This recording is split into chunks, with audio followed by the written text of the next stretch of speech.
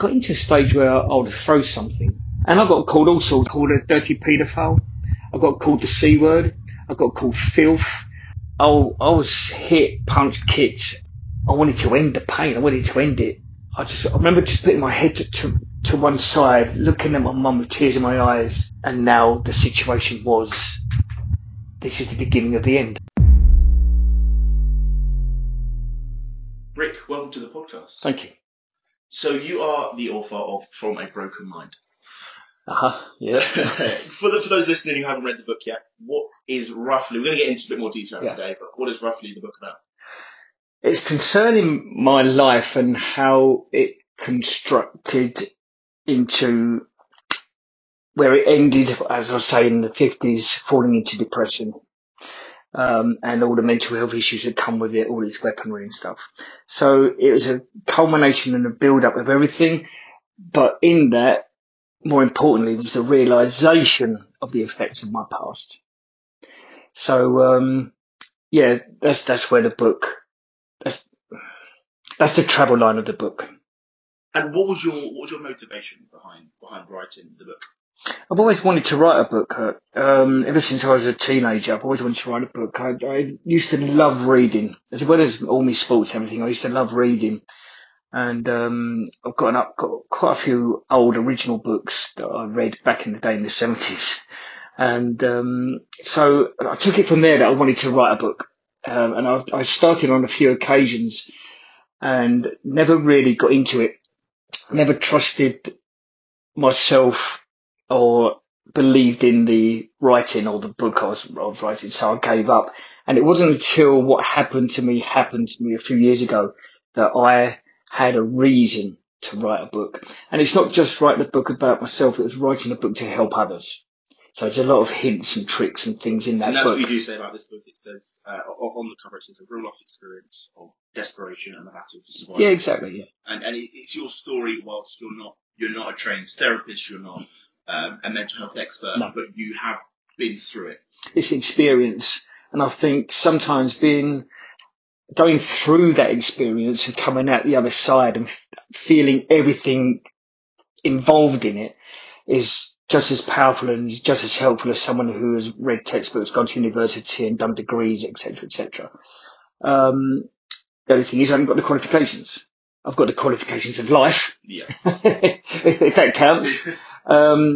So yeah, the experience that I gained going through that and understanding what I was going through and the realization of absolutely everything, I believe has helped me to understand me a lot better, which helps me to understand other people's situations a lot better as well. For those who are listening, we will be reading extracts from the book. So if you haven't read the book yet, there are some spoilers, but and obviously those who have read the book will know what we're talking about. But you do cover majority of your life because you genuinely believe that there were elements of almost every stage of your life that have contributed to the negative mental health experience. Yeah. You start with schooling. Yeah. It's 70s. Quite a young age, 12, 13. Yeah, I'll say so. Onwards. Yeah. What was schooling like for you? Schooling was a mixed bag. I mean, I never played. I played truant once. I got caught by my mum, but I never really bunked school. I never mucked about. I used to quite enjoy school. I wasn't academically great, and the book explains that in some detail, as far as concentration levels. And the only parts of school that I really enjoyed were either break time, PE in sport, and English to a certain extent, and art. I used to love art, but everything else, I had no interest. My concentration levels were at a low, and I'd often be snapped out of it by a teacher throwing a piece of chalk or something at me. Wake up, Cowley! This is the 70s before anyone writes in. Exactly. This is the 70s where corporal punishment existed. Where you got the cane or even the slipper at primary school, you know. So schooling for me was enjoyable in part, painful in a lot of other areas, which is explained in the book, and for me, I would say quite foggy. If a lesson didn't interest me or say I'd just disappear into my own world, staring out the windows. You say painful. Obviously, in the book you go into a little bit more detail. Mm. What specifically did you find quite painful? I don't know. I went from quite innocent at school, quite just going through the motions, enjoying being with my friends and having a laugh, and you know, and then all of a sudden, for some unknown reason, I started getting attacked and bullied. And it was always individual. It was always like 3 or 4 of them on one. And I thought it was just me, why me? And things would happen, and it was quite nasty. I thought one day my fingers were going to break as 2 of them held me, and the other one, pulled my fingers back so far. I thought my wrist and my fingers were going to break. And all the time they were laughing and joking, and I fell to the floor, and as I fell to the floor, I just remember being kicked. And this went on for quite some time, and it was back in the day where if you grasped, things got worse. Yeah. If you grasped, you were seen as weak, and people would laugh at you. So I held it in for a long time. And it wasn't until recently when I was doing all this on social media, putting out about mental health, my book, and talking to people, that someone from my school opened up to me and said, if you're talking about these people, I went through the same, and I had no idea, and we were friends. But that was the idea back then, wasn't it? That was the belief that you don't talk about. You don't talk about how, especially for boys, for men, you don't talk about how you're feeling. If with anything, Yeah. not just bullying, with anything, emotions, home life, whatever's affecting you, you did not talk. You didn't hang your dirty washing out on the line, and it was and even if you did mention saying, chin up, Yeah. chest out, mate, suck it up. You're a man. Be a man. And I think the old school way of thinking still exists today as well. It's slowly breaking down. It's slowly getting better, and there's a bit more understanding there. But I think there's still a stigma about a man crying or a man not being strong. Yeah. And I think there's confusion with the word strength, and there is massive strength of character within somebody to carry a lot of burden with them and carry on and keep going and doing the right thing while suffering. There's a lot of strength in that. Yeah. And I think if people grabbed onto that strength rather than seeing it as a weakness, if people grabbed onto that strength, there might be better outcomes. There will be, like you say, yeah, the better results for them in the end. With your bullying, in the 70s, there's no internet. There might have been internet. There's no social media. Nothing. Specifically. There's nothing. No. 3 channels on the telly. The social media was talking to each other. That was it. So when it comes to the bullying side of things, for those who are listening now of the younger generation, this is the equivalent of online trolling now, and all that sort of. Do you think you're more exposed to it now, or more exposed to it back in the 70s?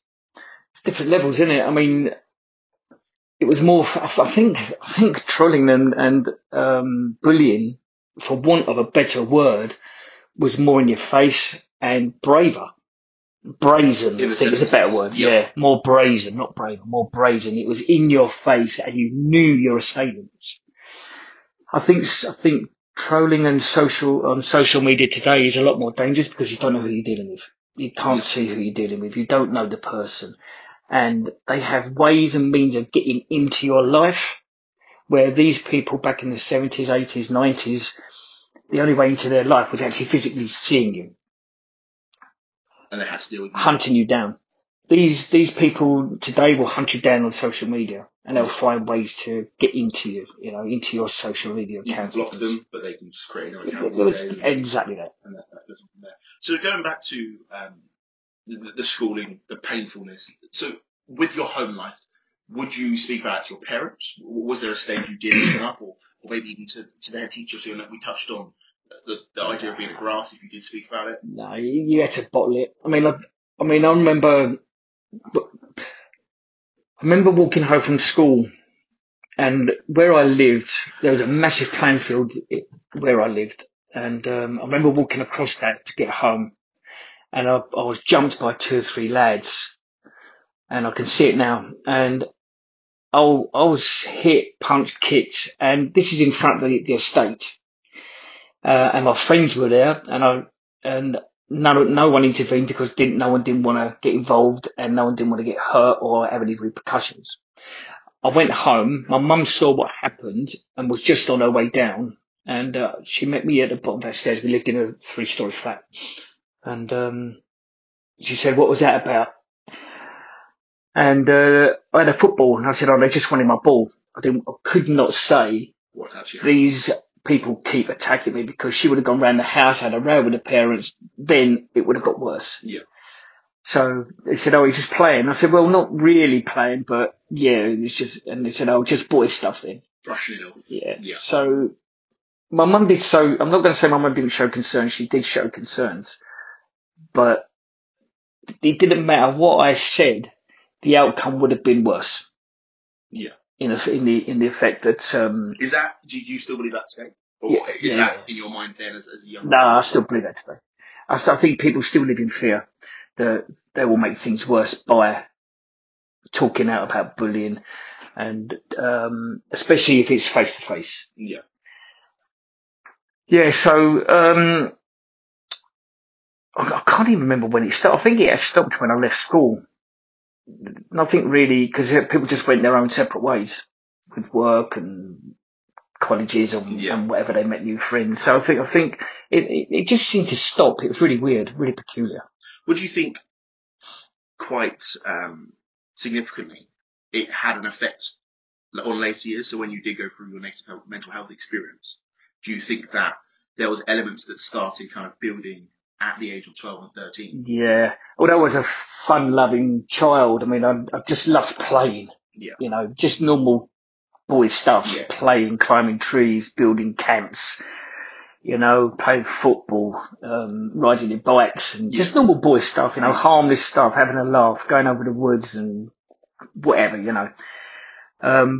But going through bullying kind of made me go insular, but also really angry. Yeah. And I would have outbursts, and sometimes with the wrong people. So someone might say something, and I might throw something, or I might lash out, or even run off crying. Because it made the intensity of the bullying made me quite unstable. Okay. Is that at the time or At a the few years time, after? I think at the time I thought I was dealing with it, but the realisation, which I spoke to you about earlier, the realisation was, I think, that it made me unstable going through it and then coming out of it, and then later on in life. It made me angry for many, many years without me knowing it was that partly that. So would you say that the bullies have part to play in Yeah. what happened later in life? Yeah. And do you think that, thinking about it now, if you sat down with them around the table and you told them that, because they're between the ages of 12 and 16, it's quite a 4 year full on period of school, that they would sit there and it would be utter dread? Or do you think? I think they'd be shocked. I don't think they'd even remember me. Yeah. Because it's not that. And that's the issue, isn't it? It's not necessarily you specifically they're targeting in terms of, today we're going to make Rick's life a living hell because we want it to be a living hell for the rest of his life. Yeah. It's they want the power. Yeah. So for someone who is going through bullying now, who's listening, potentially they are experiencing bullying, whether it be an adult or someone younger, what would you say is probably the best approach for them to take kind of immediately? Find support. Some Absolutely. Yeah. Find support. Open up to, with absolutely everything that we're going to talk about today. The common factor within everything is talking. Don't be afraid to open up to someone you trust, whether it's in your circle or outside of your circle. I trusted a person outside of my circle, and which we'll talk about later on. When I talk about circle, I mean a close circle of friends. So there are people that you know that are not in that circle, colleagues, you know, whatever. And if you can find that one person you can relate to, who will understand your circumstances, and talk to them and open up and say, look, I've got this issue, then the power of one becomes the power of two. They might bring someone else in who can help. Yeah. And so you're branching out, and all of a sudden you've got this network of help. And I'm not saying you're going to find resolution straight away, but you can build on things. So talking, absolutely talking. Find that one person you can talk to. So through the podcast, we are going to talk about the experiences you went through in life, that kind of that we had done with schooling. That's going to bring us to eventually what you went through. But let's stay on that opening up and talking. So there was at one point, probably one of the most deepest points that you thought in your mind, I need to let someone know. What was you thinking at the time? What made you kind of reach out to that one person to essentially begin your road to getting better? Um, realization that I was going to cause myself some harm.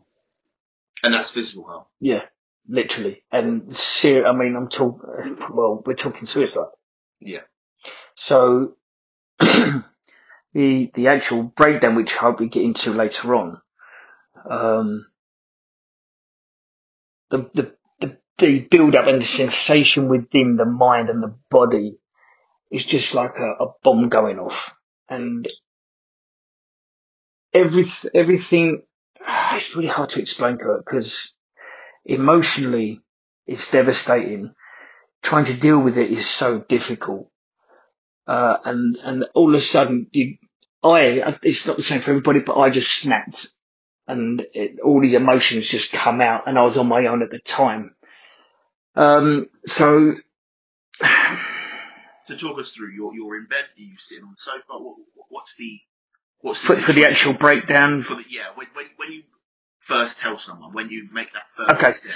So for me, I realised I was in trouble. Yeah. Okay, so I opened up to someone who was my boss via email. So you haven't got to talk. It could be a message. And I'll, I'll, I'll, I'll tell you the story. I was driving to work. The sun was just coming up over the fields. It's such a vivid memory for me. And I was driving up this hill and I could feel tension. I felt it for weeks, but the past couple of days running up to this, I could feel it even stronger, like very powerful. And then all of a sudden, I just burst out. I just screamed. It was a scream in the car, like a right shout. And I had to pull over, which I did, and I just cried. I just bawled out crying. And the pain, the hurt, and my soul just felt empty. You know, my whole body just felt empty of life. I just felt useless and worthless. And I gathered myself. After about 10, 15 minutes, I calmed myself down, carried on driving to work because you have to carry on because you're a man, you know. And I got to work. I opened up, got to my office, and sat there thinking, I can't do this. I can't carry on the way I am. And as the timeline of the book goes, this was central, but it wasn't I would say it was the beginning of the end, but things got worse before they got better. Yeah. So it was essentially the start to the recovery. But like you say, it does get worse before it does get better. For me, it got worse before it got better because I dealt with it for so many years. So many years. And so I wrote an email, which is in the book. And is this at home or is this at... This is at work, sat at my desk at work. And I wrote an email to my boss and sat there pondering for some time. Should I send it? Should I send it? Now I'm in the building on my own, waiting for the stuff to come in. And no, I can't. I mean, this is embarrassing. This is ridiculous, you know? And what you've got to. You've actually got to. So to stop there, when you say it's embarrassing, it's ridiculous, is that you sending the email or you having those feelings? You all of it. Where you are. All of it. Yeah, embarrassed myself, embarrassed that people about the whole situation, worried what people would think. And because you got to, when you're bottling this up, when you're hiding it, people see you as a different person. Yeah. They don't see inwardly what's going on. Well, you refer to it in the book as the mask. As the mask. And we're going to go on to that shortly, what the mask is into a bit more detail. Yeah. But you do refer to that as the mask that people are putting on. Yeah. To kind of represent this different person to the world. But people don't put it on. The mental health, especially, you know, when you look at depression, it puts you in that situation. It gives you the mask. It puts the mask on you. I saw depression as a being in the end. I saw it as an alien infiltrating the mind, breaking down little fragments of the mind, bit at a time, slowly, progressively taking over until you get to the point where you're desperate. And all the while, you're smiling, you're doing your job, you're doing your house, you're doing whatever needs to be doing at home, relationships and things like that. But inwardly, depression is telling you it's taking over. Yeah. It's slowly taking over, but I didn't realize it at first, but outwardly you're not showing that. You're not projecting that. So the mask you wear isn't a mask you put on. It's a mask. I always say this. It's a mask that depression forces you to wear. It wants to hide behind the mask whilst it destroys you slowly. And then when it gets to a point, which it did that day, everything just shatters. So you've now sent a message to your boss. What happens next? I worry. I worry about the response. And it wasn't long before my boss came in and he called me into his office, and what I thought would be like a 15-20 minute chat turned out to be a 2-hour conversation.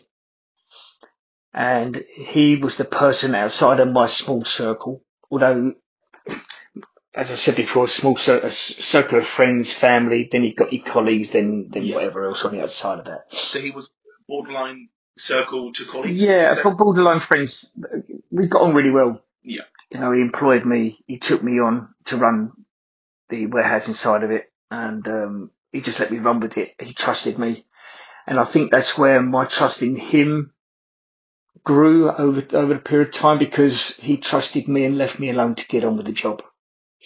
So I thought maybe I should be able to trust him. And he's outside of my circle of friends at the time, so I'm trusting him with all this information to stay with him. And from there, he made some phone calls. He gave me some information, and the road to recovery started there.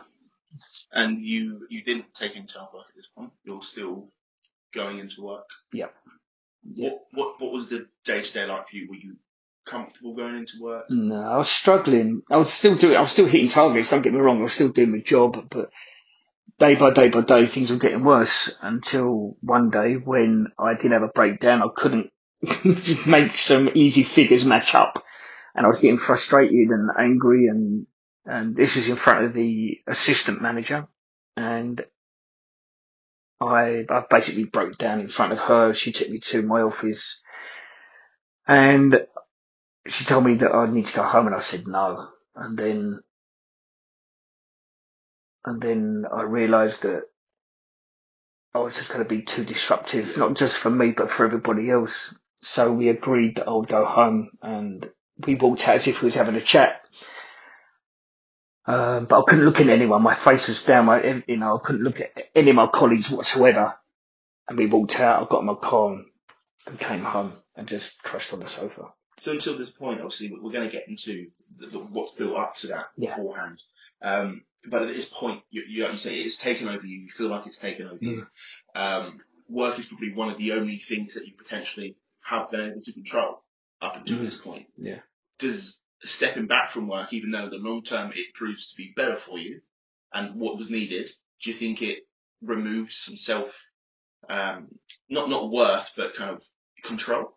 Yeah, I think that's a good question, actually, because at work you had targets to reach every day. You had a reason to keep going. Yeah. There was a reason there. Yes, your home life, you had a reason. You got your family, you got people around you. But at work, if you didn't do it, then you weren't going to do it. They'll find someone else to do it. So you had to do it. You couldn't be complacent. And it sounds weird to say, because it makes me sound like, oh, but you can be complacent at home. I think you can be a little more relaxed at home. Yeah. You know what I'm saying? It's completely different scenario, isn't it? So at work, you have to be on the ball all the time. And it does give you a sense of strength and it does give you a sense of being in control. But when something's eating away at you all the time, you start making mistakes. You start missing things. And this is what was occurring. And the harder I tried, the worse it got. It's taken over now. I think it was a few days after that email actually that this happened. So I still was going in. Yeah. And even though my boss at the time of that email and the discussion said, I think you should have time off, I refused to my detriment. Yeah. I should have taken that time off because, I should have taken that time off for the pure and simple reason to give myself time to breathe. He did say that he'll come round, he'll give me stuff, he'll give me information, he'll tell us where we're going with this. But maybe I saw, as you say, I saw the job as something to hold on to. Yeah. You know? Maybe it would have taken you to make that decision yourself for it to become acceptable in your mind than someone else telling you to do it. Exactly that. A man thing. Yeah. but yeah, having that control, like, no, I've made a decision, not you. Yeah. So I do want to get on to the mask because I feel like there's a lot of stuff we're talking about where, like you said before, you don't necessarily put it on. It's just there for when you need it to be there. Mm. So in your book, so this is from page 31, you reference the mask and kind of how you kind of maybe first realised it was there, or your first acknowledgement of when it kind of came up. You said, I didn't notice anything at first. In fact, I didn't notice anything for a few years, but I had adorned that mask way before I had any issues. So when you first realise that you are becoming this other person who isn't how you're feeling on the inside, how does that make you feel to start with? For me, it was the anger issues, the frustrations, all the emotions. Whereas before that, I was just easygoing. I was a laugh. I was easygoing. I was helpful. I was loving. I was kind. I was friendly. And then slowly, this is going back to teenage years as well, yeah? Slowly over all that time, because of certain things that we'll get into happened, my emotions and my anger and frustrations got worse because of situations. But there wasn't a time when I thought I'm depressed or I'm wearing a mask. I thought this was the new me. What I learned to do after many years was to have my anger moment, to have my frustrations and whatever, and then be happy me again. So I've been two different people. And were those two different people known to people? Were they? Oh yeah. Why do you like this? Yeah. You know, why'd you do that? Do what? You know, and I'll get into arguments. Do what? And then the anger will come out again. Why are you questioning me? This is me. This is who I am. But it wasn't. When I talk like that, this is depression going, go on, son. Yeah. Go on, give it some. Protecting itself rather than... This is working. This is working. I'm just feed me some more angst that I can react to. If you react in the opposite way and you end up talking, do you think depression then gets not removed, but it gets broken down? Of course, I don't know, to be honest, mate. I think depression, if you've got issues inside that you're not dealing with, whether it's 1 or 20, and you're not dealing with them, and they're affecting you so much that it's causing you outbursts or feeling worthless, I don't think it matters what you do. Depression will find another way to infiltrate you, to break another fragment of your mind away.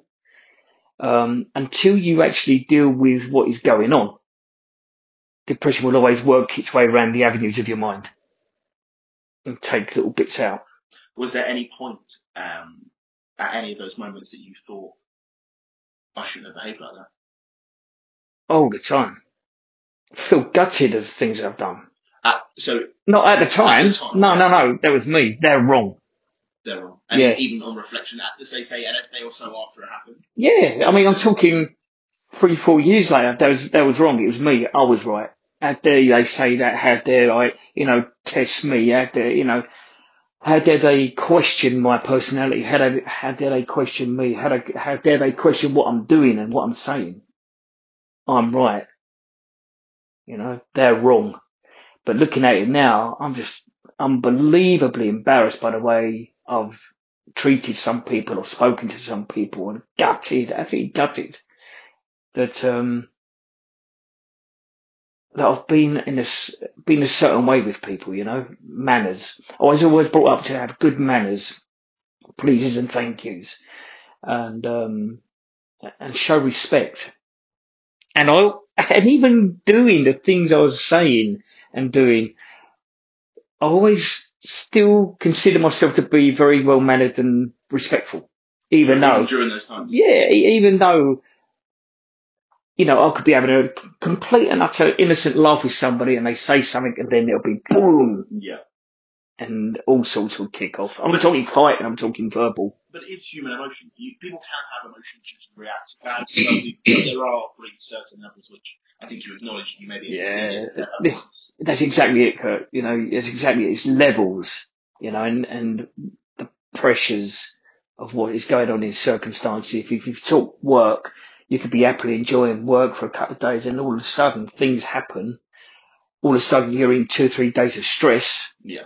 And the whole persona changes. But that ends and then you're at the other side. What I'm talking about is when it's ongoing because of circumstances. Yeah, so things have happened in your life that have affected you that you've not dealt with. How do you deal with that now? So now that you've been through the experience you've been through, if you have something in your mind that you weren't happy with and it's just niggling away at you, and then for some reason, maybe a week later, someone said something to you and you retaliate in a way that probably was unnecessary, how would you deal with that now? Or would you not retaliate like that anymore? It's difficult because sometimes I take a moment to breathe and think about it logically and have a conversation. Yeah.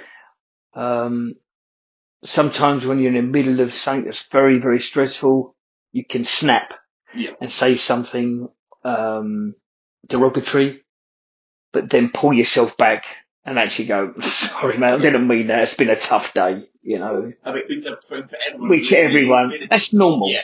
Life is hard. And Yeah, that's normal. But it's when you're dealing with, and I will emphasize it again and again, when you're dealing with things in your mind, whether it's regrets, hate, whatever, and you're not dealing with them, that's when it builds. But then you're dealing with life's normal stresses on top of that. It's like the old analogy with a snowball gathering as it goes downhill. And that is it. You have to deal with things. You have to sort things out, to the best of your abilities, to the best of the abilities of people around you. You have to deal with situations. Gathering everything as you go through life can only be destructive to yourself because you're also dealing with normal life bills. Take today's situation with the bills going up, power, the power and everything else. People are now concerned about that. Now you take that and there's someone with mental health issues. How far does that push them further into destroying themselves? So you have to deal with things. How do you think the emotion side, so the frustration, the anger side, when it comes to that, then ends up with a potential situation you're in of suicide? How does someone's outburst of anger, how can that lead on through the experiences? For me, it turned into silence. Because dealing with depression makes you feel worthless, makes you feel like you're useless. There's no point of you. What is the point of me? What is the point? And that's depression telling you there's no point of you. What are you going to do about it? And many people, if they're honest with themselves, they will admit they will consider suicide is the way out. But then again, what is after suicide? Depression just moves on to somebody else. What is after suicide? There's nothing other than the destruction you've left behind. Your loved ones, your friends, your family, work colleagues, people that care about you. We need to have facts. We we can't bubble wrap depression. We can't bubble wrap suicide. You've, you've, you've done yourself. So all I will say at this moment is I'll encourage anybody who is suffering to talk. Please talk. This book is, you'd admit, this book can be quite brutal. Yes, yeah. But it's honestly brutal. And it had to be that way because I wanted to get the message across. You know, you see so many memes on Instagram, so many, influencers on social media saying, forget your past, forget this, forget that, move on. And you hear people, I don't know if you should name check, but someone like Tony Robbins giving these massive speeches about your past and how you can't just move on from your past. You may think that you've dealt with it and you've moved on and your life is happy and rosy again, and then a memory will hit you and the chances are it might bring you down. What I do is I'll just let it happen. I will think about an incident where I was bullied, where a fag bugs put out my arm. And I'd say, I'll let the image happen. I can see it now, but it's not bothering me. Yeah. I haven't forgotten about it. I've just learned to not allow it to bother me. Yeah. I let the emotion happen. I let it go. I move on. I evolve. And that is it. It is the realization of it is the past. So forgetting about it's going to achieve nothing, but accepting it and the acknowledging that you can't change it now is what's going to help you kind of move forward. Exactly that. Exactly that. You will never forget your past. I don't know. Maybe some people with some kind of magical mindfulness mindset can. Yeah. But I don't know. I can't imagine not forgetting my past. Would I want to? I don't think I would want to. I want it to be a lesson now.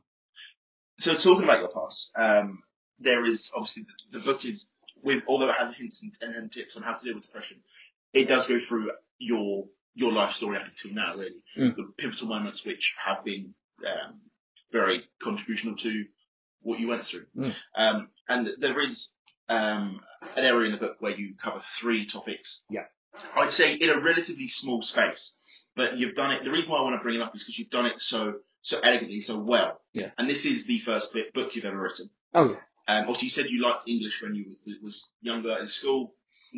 I'm not calling out your age here, but that was a few years back. That was a few decades ago. Yeah, exactly. But then again, if we go back now, I mean, say 14 years old, 40 years ago, you know, Yeah. I mean, we'll get homework for English and they'll say, right, write a 500 word essay. I'll do 1,500 words. So it's always kind of been there for you, and it's always been It interested me. These 3 moments. We're going to stop, as I'm going to read now again from the book. We're going to stop and we're going to dissect what I'm about to read through a bit. Okay. These are 3 experiences you went through in your life, which are very, as I said, they contributed a lot, I'd say, to what you went through. So the first one starts with, this is page 26, it starts with, when I talk about fumbling and stumbling, you could consider the next thing to be a world-class event. I got married incredibly young. I was just 21. Yeah, I know. By the time I was 24, we had 2 boys. Just done. So at that point, you're 24 years old, 2 boys, and married. The remarks kind of you make to yourself, just don't. What is that for you? Do you think it was too soon? Do you think it happened too quickly? Or Again, it was a situation where I knew best. People were telling me, this is wrong, Rick, you need to live a life, you know. Yeah, have a girlfriend and go on holiday, go and enjoy yourselves. But it didn't happen that way. I knew best. Yeah, we got pregnant, or she got pregnant, and I'd done the right thing in brackets. Yeah. You know, married her. And, to be the man, you know, to take ownership of the situation. I should have trusted the, I should have trusted precautions myself. Yeah. Taken that myself rather than relying on somebody else. So, yeah, I caught myself out there, I think. Instead of meeting someone and going on holidays and having a good time, going clubbing and all the rest of it, I became a very young parent. And there's a lot more to that story when she started talking about leaving, and going off, I always said to her that I would have the boys. There's no way she'd take the boys.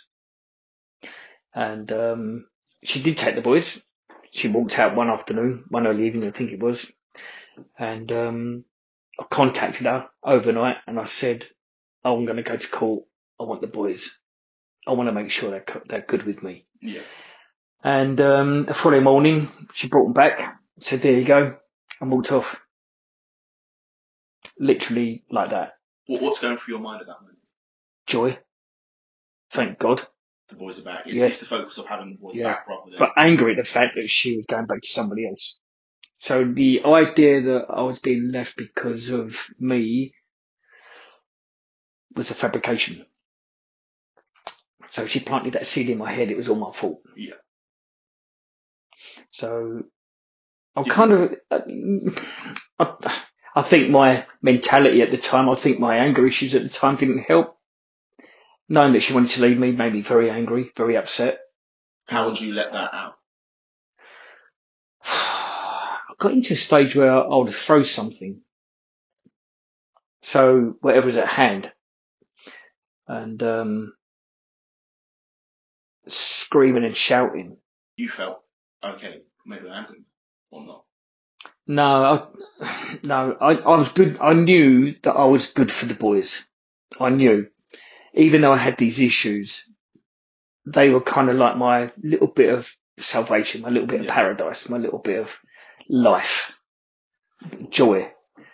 And, I wanted to be their protector. I wanted to be their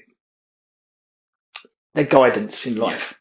Even though I had some wrong things going on, I knew that I had respect and manners enough to show them the right course rather than take the wrong line.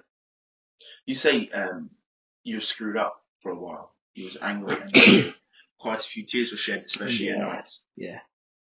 But you had to get a grip of yourself for your sons. Yeah. Well, you can imagine. Your firstborn was just about 22 years old. And then within 3 years, you got 2 boys and your wife's left you.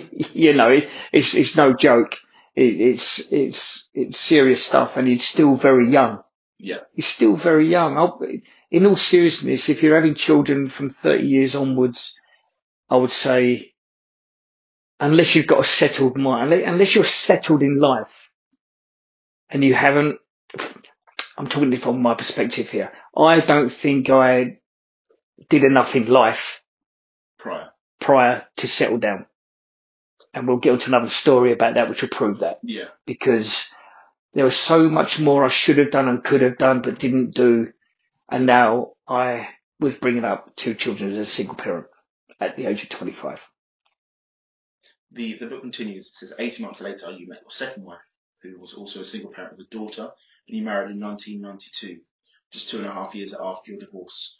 I think it's fair to say that I had turned out to be quite needy. I wanted company. Almost a year later, our son was born, followed by our daughter in 1996. Quickly followed by me paying a visit to the hospital to have a snip. No more children. Yeah, exactly. So at this point, you've got 4 children, 1 stepdaughter. Yeah. So 5 in total. Yeah. It's now 1996, so that would make you 32, 33. 32-ish, yeah. Where's your mind at this point? I'm thinking I'm in a really good place. And, although I've still got issues and anger management issues, and I've still got all this stuff going on in my head and regrets, from not doing things, I think I'm in a good place.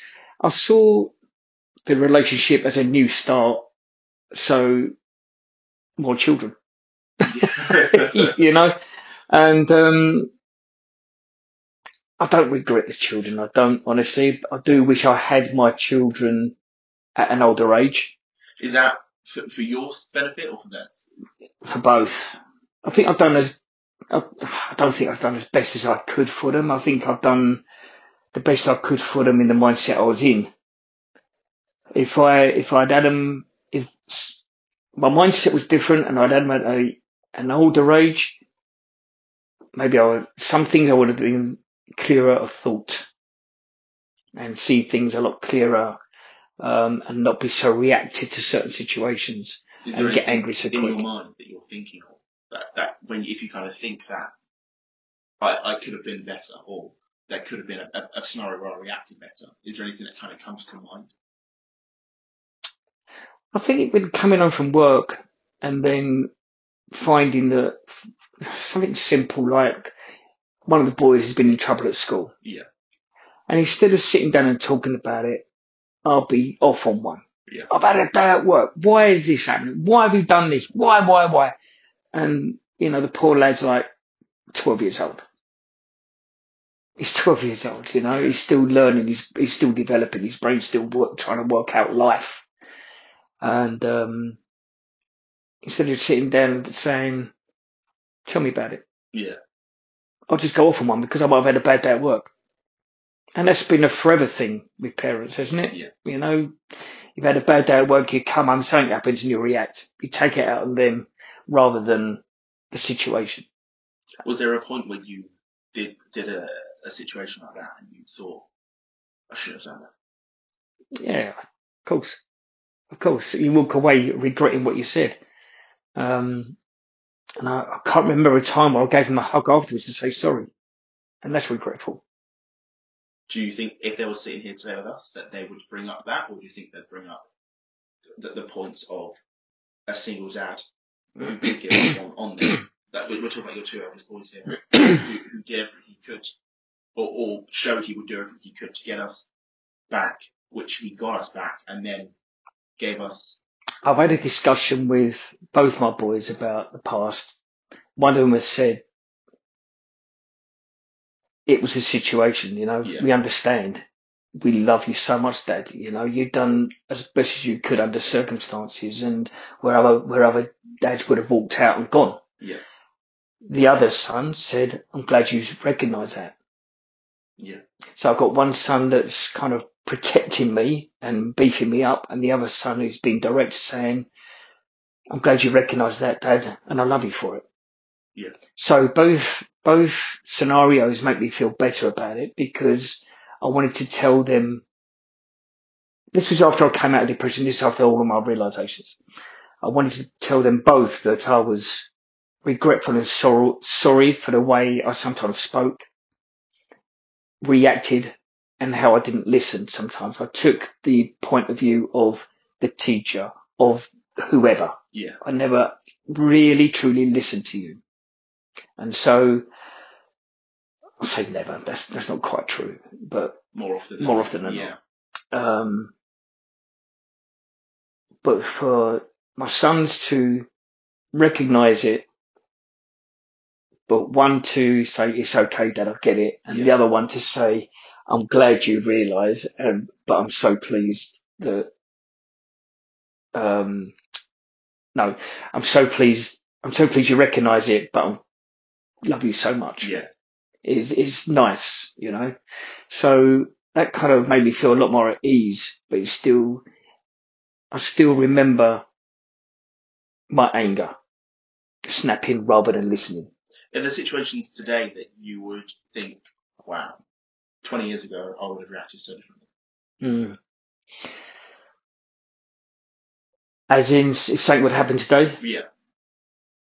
Yeah. I mean, if you take me as I am now, recovered, if you take me as I am now and put me back into the situation where my boys are little or growing up, teenagers, I would be so much different. Yeah, I was loving, I was caring, I was protective, but I needed to be a little more understanding. I needed to understand them rather than try and fight my demons. Do you think that if you were how you are today back then, do you go through the negative mental health experience? I think there's still factors in the past that I'm still dealing with. Yeah.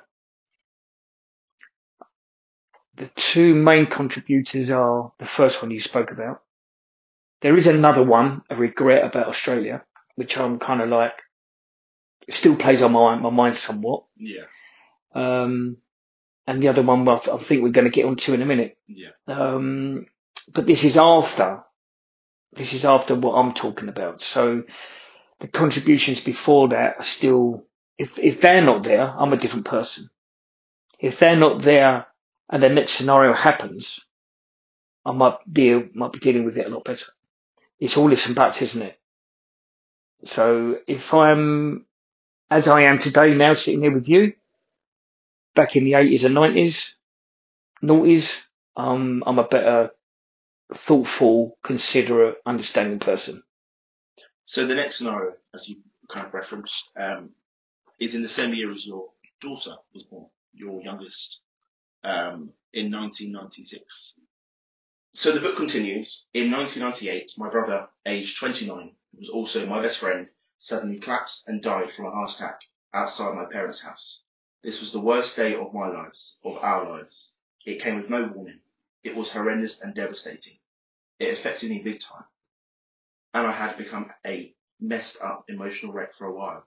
It was at this time that I found that I had another brother. Two huge moments at that point. We're going to deal with the other brother after, because there is a little bit that follows on from that. Yeah. But your brother, 29 years old, how are you dealing with that? Badly, badly. He was, I would consider him at the time my best friend. We was, we used to go football together. We played in the same football team together. My football team. He was my goalkeeper. He would come round every Wednesday. It was our night. He would read stories to the children for their bedtime. She'd go upstairs and read them a story whilst I was sorting things out. We'll come down and we'll play the old Sega Master System football games and just have a giggle, just have a laugh. And then 10 o'clock, I think it was, we'd put on the midweek sports special as it was back then, watch highlights of football or sports. And yeah, we was close, really, really close. And I remember one night he came round. He had this nasty, nasty cough. And I said to him, you need to get that looked at. It was proper chesty and gurgly. I said, you need to get that looked at, mate. He goes, yeah, I will. And drove home. That was on the Wednesday. On the Sunday, I got a call from my dad saying, you need to get to the hospital. It's your brother. And my, my whole soul just dropped because I had a horrible feeling that this is not good. And I jumped into the car and me and my wife, we drove to the hospital. And as we pulled in, a neighbour friend of ours was standing outside looking at us and he had tears in his eyes. And I was like, no, no, no, no, no, no, no, no, no. And panic, sheer panic just filled me. And I went running into the hospital. Family, mum and dad, broken, completely broken. And I remember just putting my head to one side, looking at my mum with tears in my eyes and being told my brother died. And I was just numb. I just couldn't believe it. And I got shown into where he was laying and he just looked grey. He just looked horrible. And I gave him a kiss on the forehead and hugged him. And he was cold. I remember him just being so cold. And I came out of the room and I just held my mum. And I remember my wife giving my dad a cuddle. And I've never seen my dad cry. Never. Tough as nails. And, it, the whole scenario was just in this room and it was just emotionally draining that everything was just like, I can't explain it properly. There's no words to explain it other than being rubbish, just horrible rubbish, just not real. How do you deal with that after? So you've got five children living at home as well, married. What's going through your mind at this point? Where is your mind at? Nowhere. I mean, no man's land. There's nothing existed. I'm laying on the sofa, just crying, broken down. feeling numb. I didn't go to work for a week. Work phoned me up and said, "You've got to come in. You can't carry on like this. You've got to come in." And then this is the 90s. And I just felt like my life had been ripped apart. You know, when you're that close with somebody and they're gone, you know, imagine as a parent, you're at your kitchen window, you've got your front lawn in front of you, and your son is going to his car, he's going out, and then he just collapses on the grass for apparent no reason. One of the neighbours is resuscitating. The ambulance crew turns up, rushes into hospital where he dies. Imagine as a parent witnessing that. It never ever leaves you. And where I'm at, I've got the vision of what my mum and dad had to see and witness. And I didn't witness it. And feeling sorry for them, but also crying for my brother because 29 years old, he didn't deserve that. Yeah. Whatever was wrong bodily, but he just didn't deserve that. You know, something it could have been dealt with. Yeah. You know, but I suppose him thinking it's a cough, it'll go away. But it was a massive heart attack, and I don't know. But I wasn't dealing with it very well, Kurt. I was laying on the sofa, breaking down. I felt numb. I couldn't move. I couldn't eat. I've got kids running about me that I didn't really notice. And, yeah, I mean, I got up. I did bits and bobs, but the sofa was my comfort. Yeah. And, yeah, I didn't deal with it at all. My brother and my best friend, yeah, I've missed him every day ever since. How did you think you dealt with as a sibling? So you're trying to comfort your parents with a feeling that you're feeling very different, but as very real as what they're feeling. I don't remember it so much, mate. I don't remember it so much. I remember going round my parents one weekend not long after and seeing my dad in a chair, and I put my hand on his shoulder and I said, "You okay, Dad?" And he just broke down crying. So it must have been quite soon after the event. And I remember giving my mum a hug. It was before the funeral because it's before the news I got. And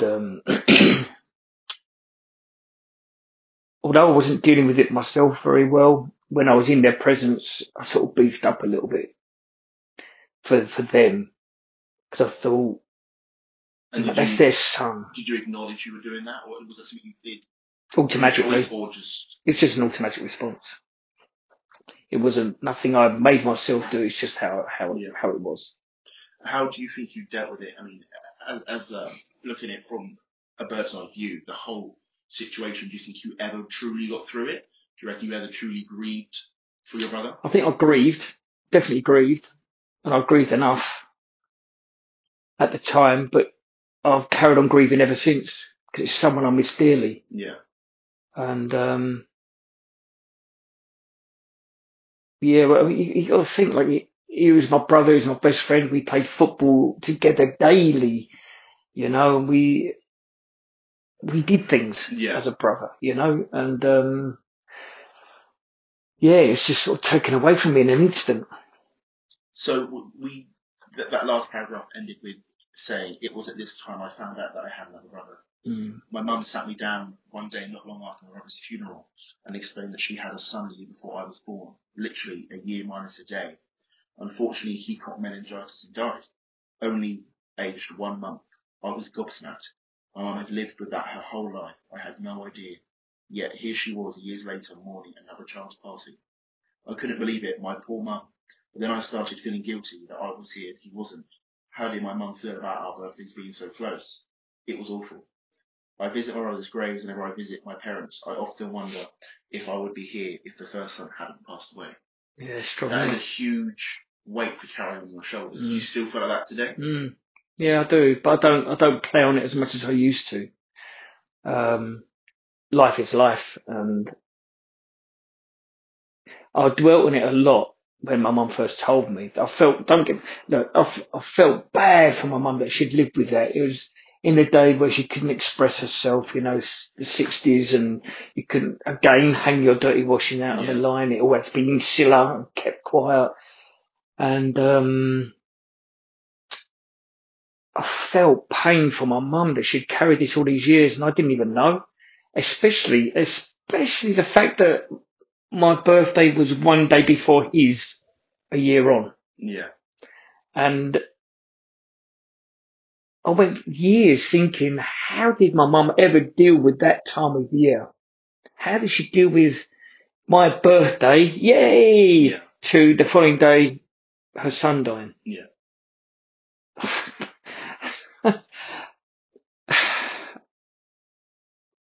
I just can't get my head around what she was going through.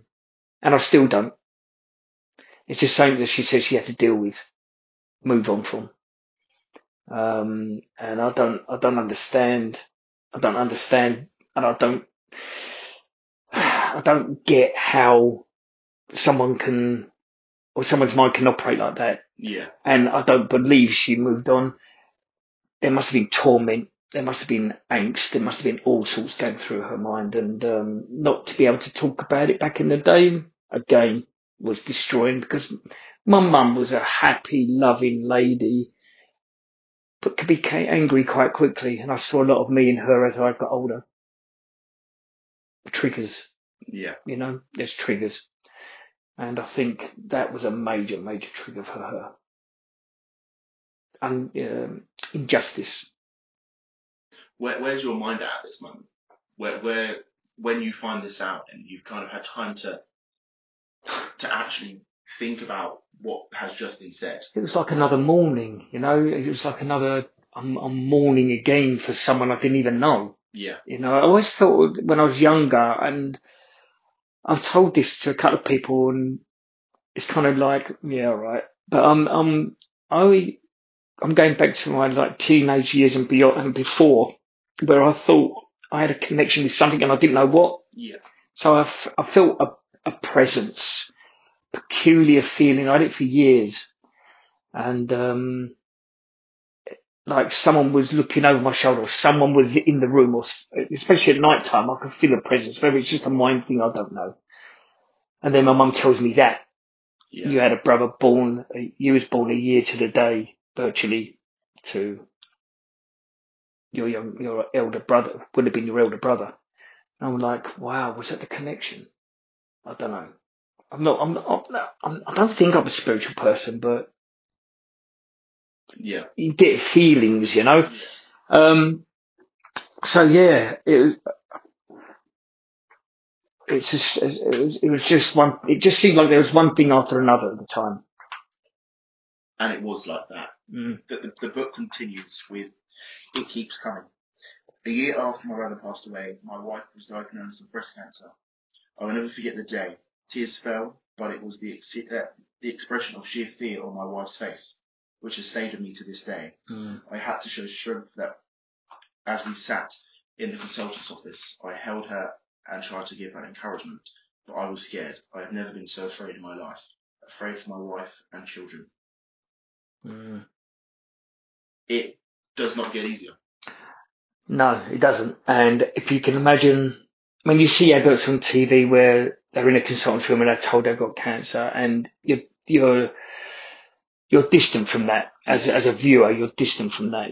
There's not a real connection. But when you're actually in that situation, that scenario, and you're told that, and you see your especially the life drain from your wife, like grey, the blood drain from the face, it's like disbelief again.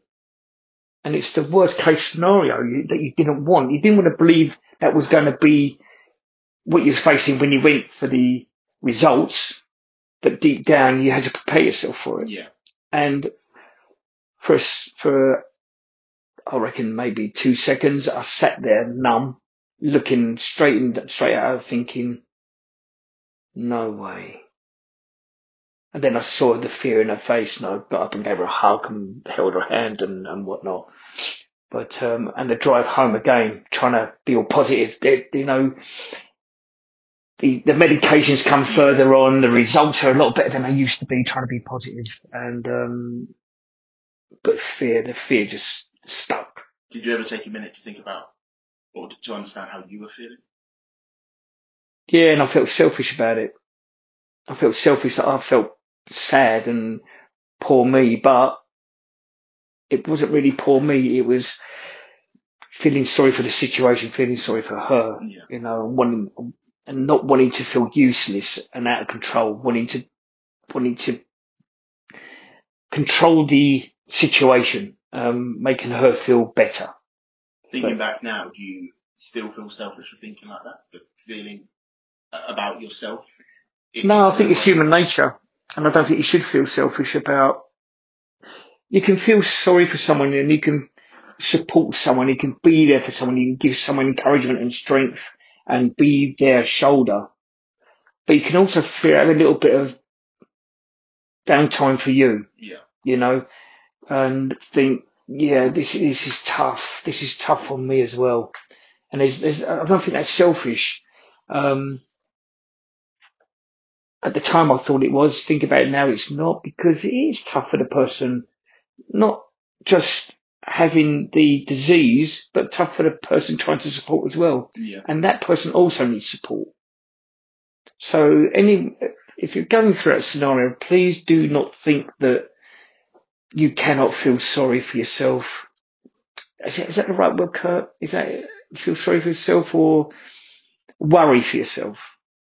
I don't know, but of course you're going to suffer. Yeah. You continue in the book with arrangements were made for treatments, including chemotherapy.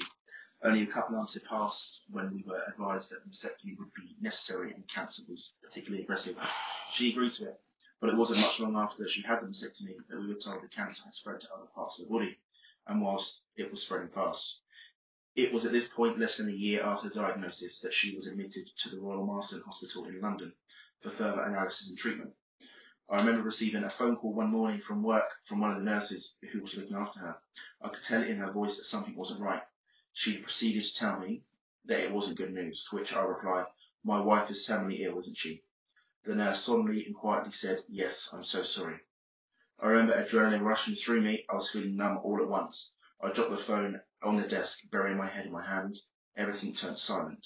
I felt separated from everything around me. Mm, That moment, devastating. I can only begin to imagine Mm, how you're feeling at that point. yeah, it's not good. It's far from good, and it's panic. It's devastation. You know, my colleague and my work friend and my friend in life who I worked with Yeah. saw and came into the office, put his hands on my shoulders, gave me a hug and said, "You okay?" And I told him, and even he was shocked. Even he was like, "Rick, I don't know what to say." Yeah. And he actually picked up the phone, phoned our boss, who sent his car and a driver to me to take me to the Royal Marsden to be with my wife, and told me that my time was my time. Because before this, I was travelling to her from the Marsden after work, to see the wife, make sure the kids are okay, taking the children. My mum and dad would be babysitting whilst I went up there. Yeah. Um, and, um, and now the situation was, this is the beginning of the end. And, my boss, who was fantastic, just saw it, supported me wholly, and, said that I would take as long as, as much time off as I wanted. But my mind was going, no, I've got work. But Yeah. I knew that this was over, way and above work. And so I listened to the advice and, took the time and, spent a lot of time in the Royal Marsden Hospital. Did you ever take, again, at this moment, do you ever take time to think about yourself, about your mental health? I was in a bad place, mate. I didn't really think about it. I felt it, but I didn't really think about it. Is that fear of selfishness, or just you just felt like you didn't have the time and you just Yeah, and I didn't have the energy for it. All my energy was going with being there for my wife, being by her side, supporting her, letting her know that we're there. And she was high on morphine. I mean, she was so. I mean, the pain she must have been feeling must have been intense because the amount of morphine that was given her. yeah. And it spread to the spinal cord, and it was going into the brain, and this cancer. And I I was having headaches and migraines with stress and that, but I had to keep marching on. I had to keep being there for her. There's my loyalty was with her at the time. Even though I felt distressed, even though I felt pain, even though I felt sadness and loneliness as well, even though I had people around me, my loyalty was with her. And it was hard. It was painful to watch that happen to someone you love, but also feeling the what's the word I'm looking for? Loneliness, feeling the pain, the angst, the worry within yourself as well. It was just tough. Again, the book continues with it did matter. So I thought I would. So I thought I would lie beside her and hold her close, hoping that she would feel my comfort through the numbing Yeah, morphine being pumped into her. yeah, exactly. Being there was all I could do. She was moved to a hospice, which was local to us and the family. She seemed to pick up for a while, whilst this was good to see her smiling and being somewhere close to her normal self. It was a great release for us all and for my wife too. We were told this happens sometimes. It wasn't long before the severity of it all sank back in, and she deteriorated very quickly. The children and I spent a lot more time at the hospice, and at times I would stay over, sleeping next to her. We all knew she didn't have much time. She made was made as comfortable and as pain-free as possible. This was hard for everyone. It was in the August of 2000 when my wife took her last breath in my arms. I can still feel it and even hear it as I write. And then she was gone. My wife's parents were there with me. I can't remember too much other than sitting silently in a chair, completely distant from the world. Whilst we stayed for a while, I remember my mother-in-law grabbing my hand and we comforted each other. Although some things are as clear as day, there are parts that are a blur. It's hard to recollect much else. But I knew I had to get home for my children. I needed to be with them. Mm. Unfortunately, it's the inevitable that's happened. Everyone is hoping for a recovery. Obviously, even at that stage where you've almost been told it's impossible. Mm. How are you dealing with that at that point? How are you? Where are you at? I've been through so many emotions with this because there was a point when she moved into the hospice where she lifted and she looked almost like her normal self, and it was nice to see, but then quickly deteriorated again. But I've been through an emotional roller coaster with all of this, and I think I just got used to it, Yeah. and until that day when she passed, and I held her in my arms, and I didn't know she was going to take her last breath at the time. I could hear her struggling, Yeah. and and and yes, and then she went, and it was like that's it. Um, yeah, it's all a bit foggy, to be honest. I do remember. I mean, that is such a major event that you can't. It's one thing that's Yeah. very clear in my mind. And then the drive home, I just felt as if I needed to be home. And I write in the book, it's the loneliest I've ever felt in my life, and that's true. It's true. I just felt so alone. In what way? You'd lost your loved one, you'd lost your Yeah. wife, and you lost someone you thought you was going to be with for the rest of your life. And I knew I was driving home to my children and people that are gathered there. But that journey home was just surreal, very quiet. It was a sunny day, and I remember it being sunny. But I also remember just everything just silent. Yeah. I can't even remember. I'm visualizing the drive home now, and I can't even remember the engine noise. So it was just surreal, numb, like an out, like an out of body experience that you're not really there, but you are. And arriving home and seeing people on the doorstep because news had filtered through, mother-in-law, um, and then the tears there, and then going in and seeing my children. No one had said anything, and I sat there and pulled them to me and told them, and complete. It was just complete devastation. It was horrible. It was just tears, sitting there holding them. They're crying. They're running to their nans and granddads and crying. They don't know where to turn to.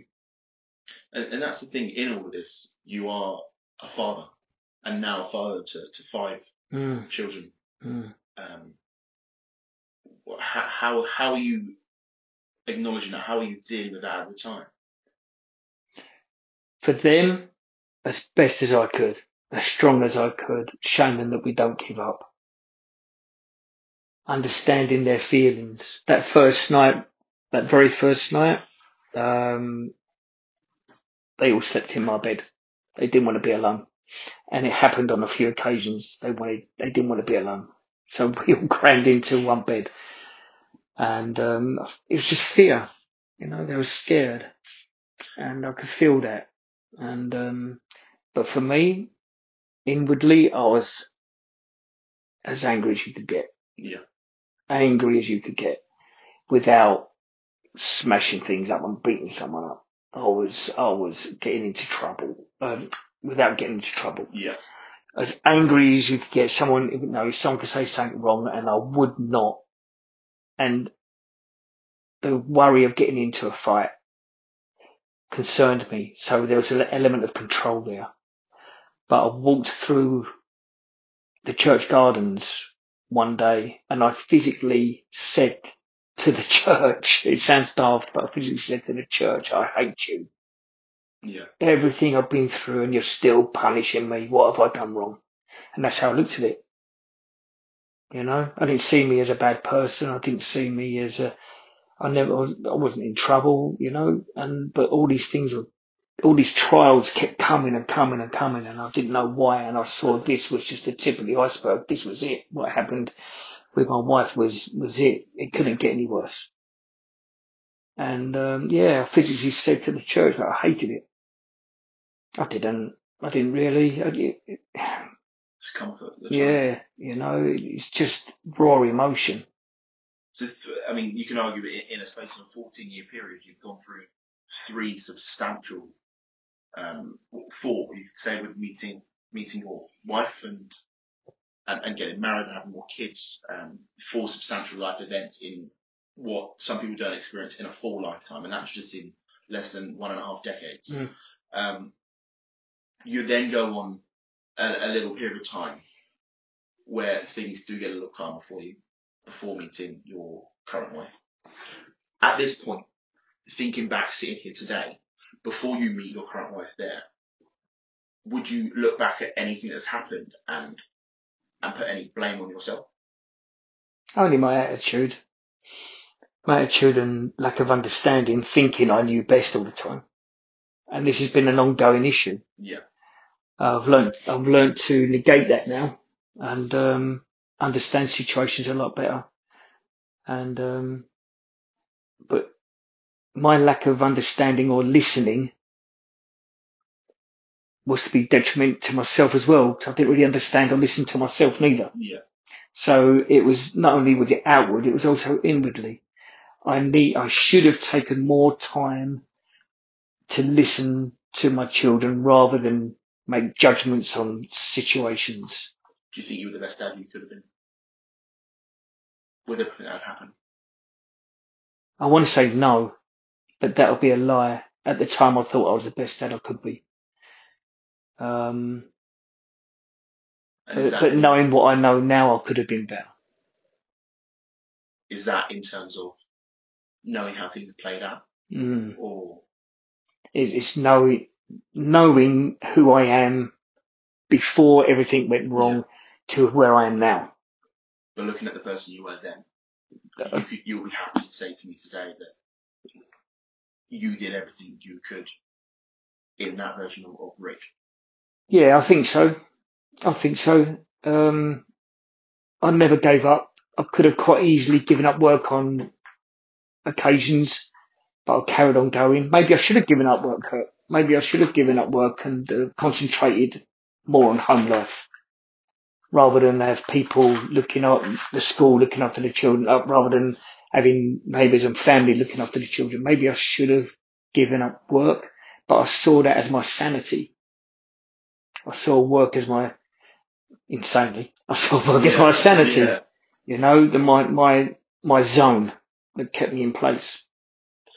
So I'm going to talk about next chapter 6, which is called Approaching the Storm, all the elements coming together.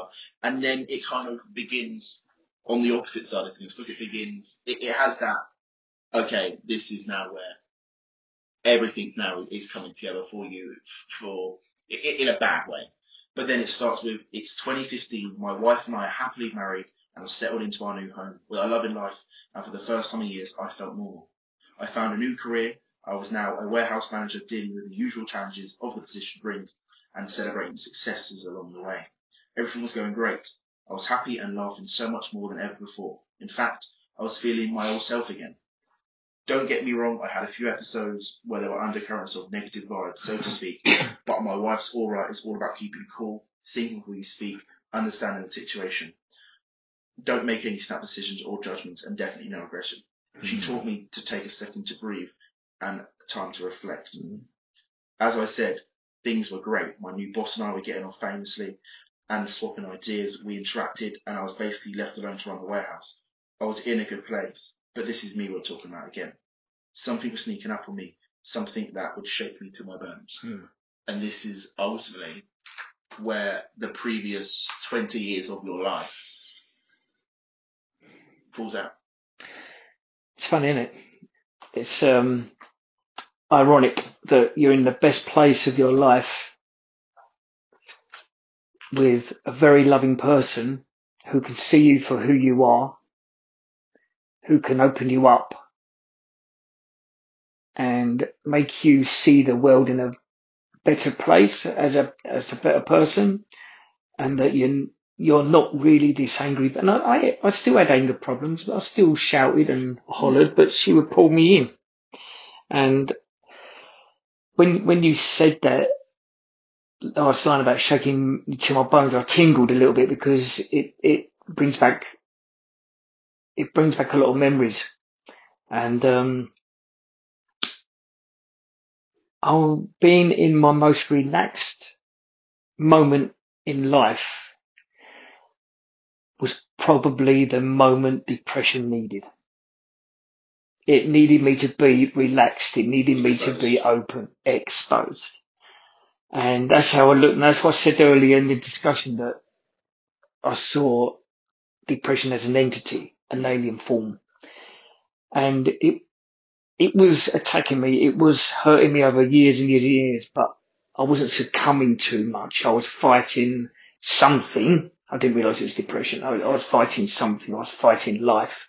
I wasn't going to give up. I was going to keep marching on because that's what we do. Yeah. But all that trouble, all that fight I was going through different scenarios, to end up in the most happiest place I've been in Yeah. life in many a year, for them to fall. And that's the moment I spoke about earlier, the drive to work, the collapse, the email to the boss. And it came out of, I wouldn't say nowhere, but it just came out. It was just there. Yeah. And this is depression exposing me, depression saying, here I am. Now you're in trouble. And what was that like? Frightening, frightening. I was scared. I didn't know what to do. I dealt with divorce. I dealt with death. I dealt with all sorts of things, but I didn't know what to do with this. I didn't have a clue. And in those minutes I sat in the car crying and then gathering myself and watching the sunrise, in those minutes, the massive realization that hit me that I was in trouble came as a shock because I felt good. Yeah. But I'd forgotten that I was still suffering. I was still remembering and being angry about being left. I was still remembering my brother passing and being angry about that. I was still remembering my wife passing away and being angry about that and missing her and feeling sorry for my children and feeling sorry for my mum and dad and not being what I thought was the best dad I could be. Yeah. You know, and it's all blah, blah, blah, and it's all going on, going on, going on. But because I'm in a better place, it didn't really affect me so much, but it did. But I just didn't realise it. It was still going on. Looking back now, would you say that although everything did feel better, substantially better, do you feel there was elements that you could think I should have picked up on that? Yeah. Because I felt better, I felt relaxed, but I was still very angry. Did depression ever come across your mind at all? Not the fact you had depression. Did you ever think that you could go, wow, I've been through a lot, I really need to keep an eye on this? Nah, not until a day or two, maybe 2 or 3 days before the actual breakdown. I started feeling useless, crap. Yeah. I started feeling like I was rubbish. I was a bad dad. I was a bad husband, even though I wasn't. I was not great at work, you know. I was useless. I was failing. I wasn't failing. I was hitting targets at work. I wasn't failing as a husband or a dad, you know. But I always felt as if I could do better. And I think that's part of it as well. But a few days before that, I felt rumblings of trouble. I felt like I wasn't just sad. And what was your thoughts on that? What was your kind of internal reaction? I didn't know how to react. I didn't know what it was. I didn't understand depression. I didn't understand mental health. I didn't know what it was. Yeah. I had no need to understand because it never occurred to me. And mental health until recently, it was never really understood. Yeah. Quite a strong stigma Yeah. around the. So I didn't really know. I couldn't say that I understood it. I couldn't say that I knew what was going on because I didn't. And, I'm going to be absolutely honest, but I had no idea. I just thought I was angry. Um, So going back, you now, we spoke about earlier, once you stepped back from work, um, what was your experience from then? So you're now at home, you've got a lot more free time on your hands, a lot more time to think about yeah, this bad. and that. So what did you do during that time? Not a lot. Moped about. Was there anything you were actively doing to try and make yourself better? No. The only thing I would do was take the dog for long walks. Um, I just fell backwards. I just got more solemn, quiet. Um, yes, I did have activities. I would do dinners. I would do stuff, you know what I mean? Yeah. But on the whole, it was an effort. But on the whole, I was pretty quiet. I was pretty sad. Uh, the feeling of worthlessness that washes over you, the feeling of uselessness that washes over you because you can't cope with work. You can't cope with some life events. Um, that feeling just makes the whole scenario worse, you know? And, the moment the day I got sent home was which we spoke about earlier, um, I felt kind of relief on the way home, but then for days and weeks after that, I felt totally useless. And, I made some video diaries about my feelings as well, so I could kind of get them out there because I didn't want to talk to anybody about them. So I kind of get them out there, but I don't know. I think the hope of counselling, which was I was hoping was going to be arranged. Yeah. Although I didn't want to do it because I can get through anything because Yeah. I'm me. I knew was needed. So I think I was hopeful that the counselling was going to happen. And, so I needed help because I could feel the fall coming really quick. Yeah. I think I'd held on to the fight for so long that once the break happened, it was a massive fall. Yeah. Instead of a slow fall, it was just crash. So when you now get to the point of feeling suicidal, is that, do you think that was spurred on by having a lot more free time? Yeah, I think it was, to be honest. But what do you do? What do you do with that free time? You can't go to work because you're in no mindset to do the job. Your children at home are going to school. Your wife's at work. What do you do with that? I mean, if we sit here quietly now, that was me Yeah. for hours.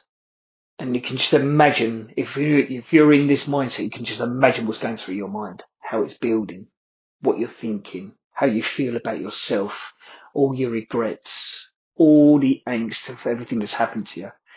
And it's all very well people saying, you shouldn't be that way, but you are that way. Yeah. You know, and I hate it when people say, you shouldn't be that way, there's only so much fight someone's got before they break. And is this, during this time, are you waiting for a call from the doctors? Are you seeking any help at that point? Is it waiting for the counselling? Yeah. Doctors was the first one, which they wanted me to put on depression pills, antidepressants. And I've been on them before and I knew how they affected me. Yeah. They made me worse. Yeah, they make you numb. They don't make you feel the pain so much, but they make you, for me, they made me numb to the world to the point where I had no feelings. And I wanted to feel something. Yeah. And I think I write that in the book as well, where I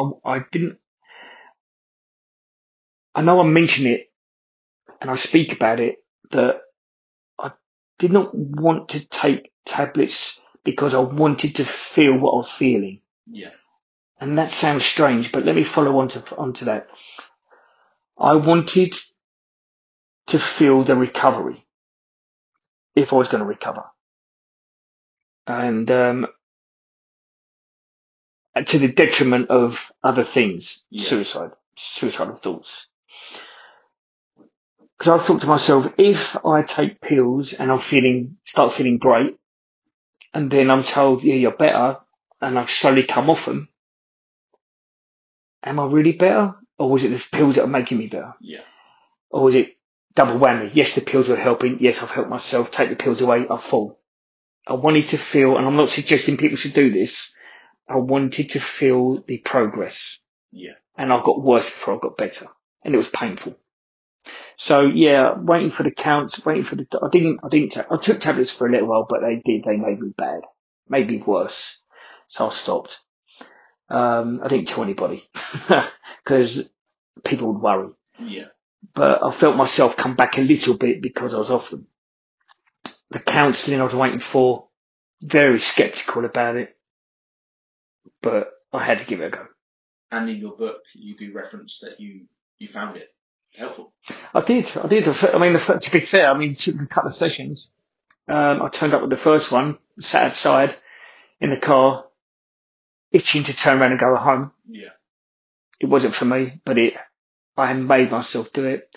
Didn't really enjoy the first session, really. It wasn't, it was all about getting to know me and the results of my consultations, etc. And, knowing instead of 8 sessions or whatever it was, I was going to have 14. Did that in your mind give you the severity of how you were? Yeah, that was a wake up call. You need 14. And then we'll look at it at the end, see if you need more. Yeah. Because of the complexity of everything.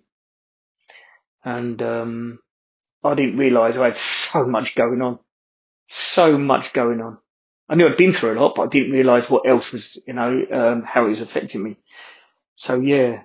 And they're only an hour session, so 14 hours was the target instead of 8. I think it was 6 or 8, I can't remember. And, yeah, so the second session came along and I forced myself to go in again. And then she mentioned mindfulness, which I'd looked up on, and I thought, what a load of rubbish this is. Yeah. And this is me, my own opinion, rubbish, all gobbledygook. Just get on with it.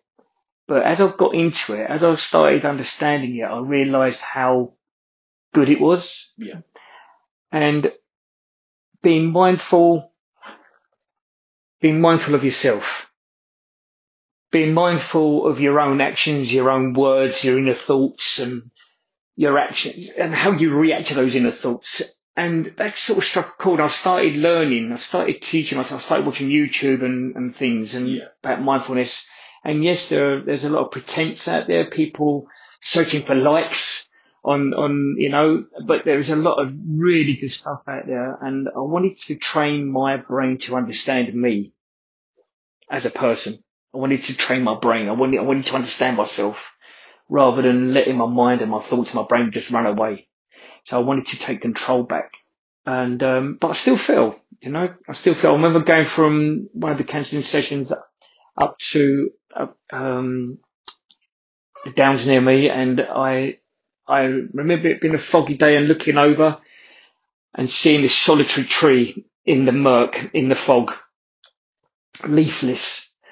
And, I just sat there staring at it and I thought, that's me. That's me in the fog. No, and I can't feel nothing. I don't recognize anything and I can't see it, my way out of it. And so I took a photo of it and, That's the photo that's in your book. yeah, yeah. And, I don't remember the drive home from there, funny enough. It's weird. But, although the counselling was going on, there were still thoughts of suicide and even to the extent of planning something. Yeah. When you begin to comprehend that you're doing that, do you stop yourself? Do you continue? It's sporadic and it's intermittent. I'm a survivalist. I don't want to die. I want to live forever. Enjoy life. But I wanted to end the pain. I wanted to end it. Did I want to do it or did depression want to do it? Yeah. So I had to keep telling myself depression wanted me to do it. I didn't want to do it. My mental health, whatever was going on in my head wanted me to do it. So, but I still planned. And taking for the dog for a walk up the woods near me, there's a tree that's quite large that stands on a bank. And, I contemplated doing it there, hanging. And, I planned it a couple of times, but I have fought it. And I think the counselling and finding myself or trying to find myself, the true me, not the projected me, was the fight I needed. Yeah. Yeah, does that sound right? It was the thing that stopped me from doing it and being a survivalist. I was finding myself on this journey and, finding out the reasons why I was the way I was, why depression was there, why I was feeling worthless and, useless, and why I was feeling depressed all the time. And, counselling was dragging some stuff out, honestly, all these stories and more. And, regrets I had, missed opportunities I had, the biggest one, which I write about in the book as well. I hope you don't mind me mentioning, Australia. That plays on my mind now, but it doesn't. I don't hate it as And the much. Australia story is way before anything happens. Yeah, it was so insignificant at the time because I was young. It had really no bearing on me. I did regret at the time not going, but oh well, shrug the shoulders, get on with it. But it was massive. I'd saved a lot of money in a poorly paid job to go and see my grandparents in Australia to see if I'd liked it there with the possibility of moving there and becoming a surfer dude, a beach bum, and I met a girl and blew all my money, all my savings that I saved hard for showing off. and, you know, buying her stuff, treating her stuff, going out, lavish stuff and hiring cars and going restaurants and stuff. And all for the sake of her, for then, once the money's gone, to see you later. To go with it. Yeah. Yeah, gone. And I was standing like, damn. Yeah. What have you done? I think that's an important thing to kind of learn from that for anyone listening. It's that every life experience can stay with you. Anything you say to someone today or tomorrow, whether it be so insignificant to you, could play on their mind for the rest of their life. Yeah, absolutely. Absolutely. And it doesn't seem much, but it's like the sliding doors moment, Yeah. the film with Gwyneth Paltrow. It's like that, where there's two scenarios. One, you're late for work, you miss the train, and then this scenario happens. And then the other scenario is you hit the train and life carries on as normal. But you miss the train and all of a sudden you find out all this other stuff is going on. Yeah. And life changes completely. And that was me with Australia. And what could have been, how could it have been? I might have come back within a week or, a couple of weeks or whatever, a couple of months. But I might have found a life of my time out there and not known any different. You could look at that, there's all but one scenario would have been completely different potentially. Exactly that. You take it, if I'd gone to Australia, I wouldn't have met that person, Yeah. these scenarios wouldn't have happened. Something else might have occurred, I don't know. Yeah. But it's the not knowing. I don't wish that no, I'm going to lie. I'm going to tell you the truth. I do wish I'd gone. Just for the experience. Because to start with, it was just a visit. It wasn't permanent, but it was the potential permanency. Exactly that. Exactly that. It was all open-minded. It was all a holiday, a break, go and see my nan and granddad, and I didn't go, and I never saw them again. They passed away. So that's two regrets within one And scenario. with everything else that then follows, it's a pile up of everything that kind of unfolds. One thing we haven't touched on much is how you spoke to your family about realizing the mental health. So when you kind of admitted to them, and not away from your partner, your children, your parents. How was that for you initially? Like, what was your thoughts about doing that? Okay, so there was friends that would phone me on the way home from work or when I'm driving home from work, or they knew when I'm driving home from work, so we could have a chat. And on my hands free, I went ahead. And but this one friend, and he knows who he is because we had a discussion about it recently, and who would phone up with the same thing every day or every phone call, and they'll be moaning about his job. F in this, F in that, blah, blah, blah, blah, blah. Moan, moan, moan, moan. And I'm thinking to myself, I'm going through some stuff here and you don't even know. Yeah. I need to tell you, but I can't. And at the end of the conversation, it wouldn't be much about me at all. It'll be him. And he'll go, right. We've got to catch up soon, another beer, mate. I've got to go to work. Yeah, all right, mate. Yeah. Yeah, all right. Phone goes down. I'm like, thanks for asking about me. And that kind of stopped me from telling people about me because I didn't feel like people were interested in me. So I felt kind of soulless. I felt like worthless, like I mentioned earlier. I wasn't worth the discussion. And just to pause there, since you've spoken to the person about that, how did they feel when you said that? They found out through the book. Okay. They read the book. And he said, why didn't you ever tell me? I said, if you'd stopped for one moment, if people say they're true friends, they would truly ask about the person. Yeah. Not go, all right, mate, how you doing? I'll go, yeah. And then go, oh, I'm on my way to work, blah, blah, blah. You wait and hear what the person's got to say. Was I that bad? Yeah, you were, mate. And you still can be, because you still do it now. And we do laugh about it, to be honest. But to be fair, he's phoned me a couple of times since, and I'll get my say. Well, this achieved nothing else. Exactly that. So something's good, something good's come out of it. How can I say? And no, he's been a great mate, and he was there on the day I found out my wife was terminally ill at work, and he's been there ever since. So I cannot say anything bad about him, and I won't say anything bad about him. But we learned that I needed to talk sometimes, and that I didn't open up because I was afraid of what people would say, and I felt worthless. Was there any element of you being afraid that people are going to now be afraid to talk to you, to tell you things because of how you were feeling, the mental state you were in? Essentially, Treading on eggshells. The kid gloves Yeah. around you. Yeah, kid gloves and treading on eggshells. Yeah, there was an element of that. But what I said to people was just be open.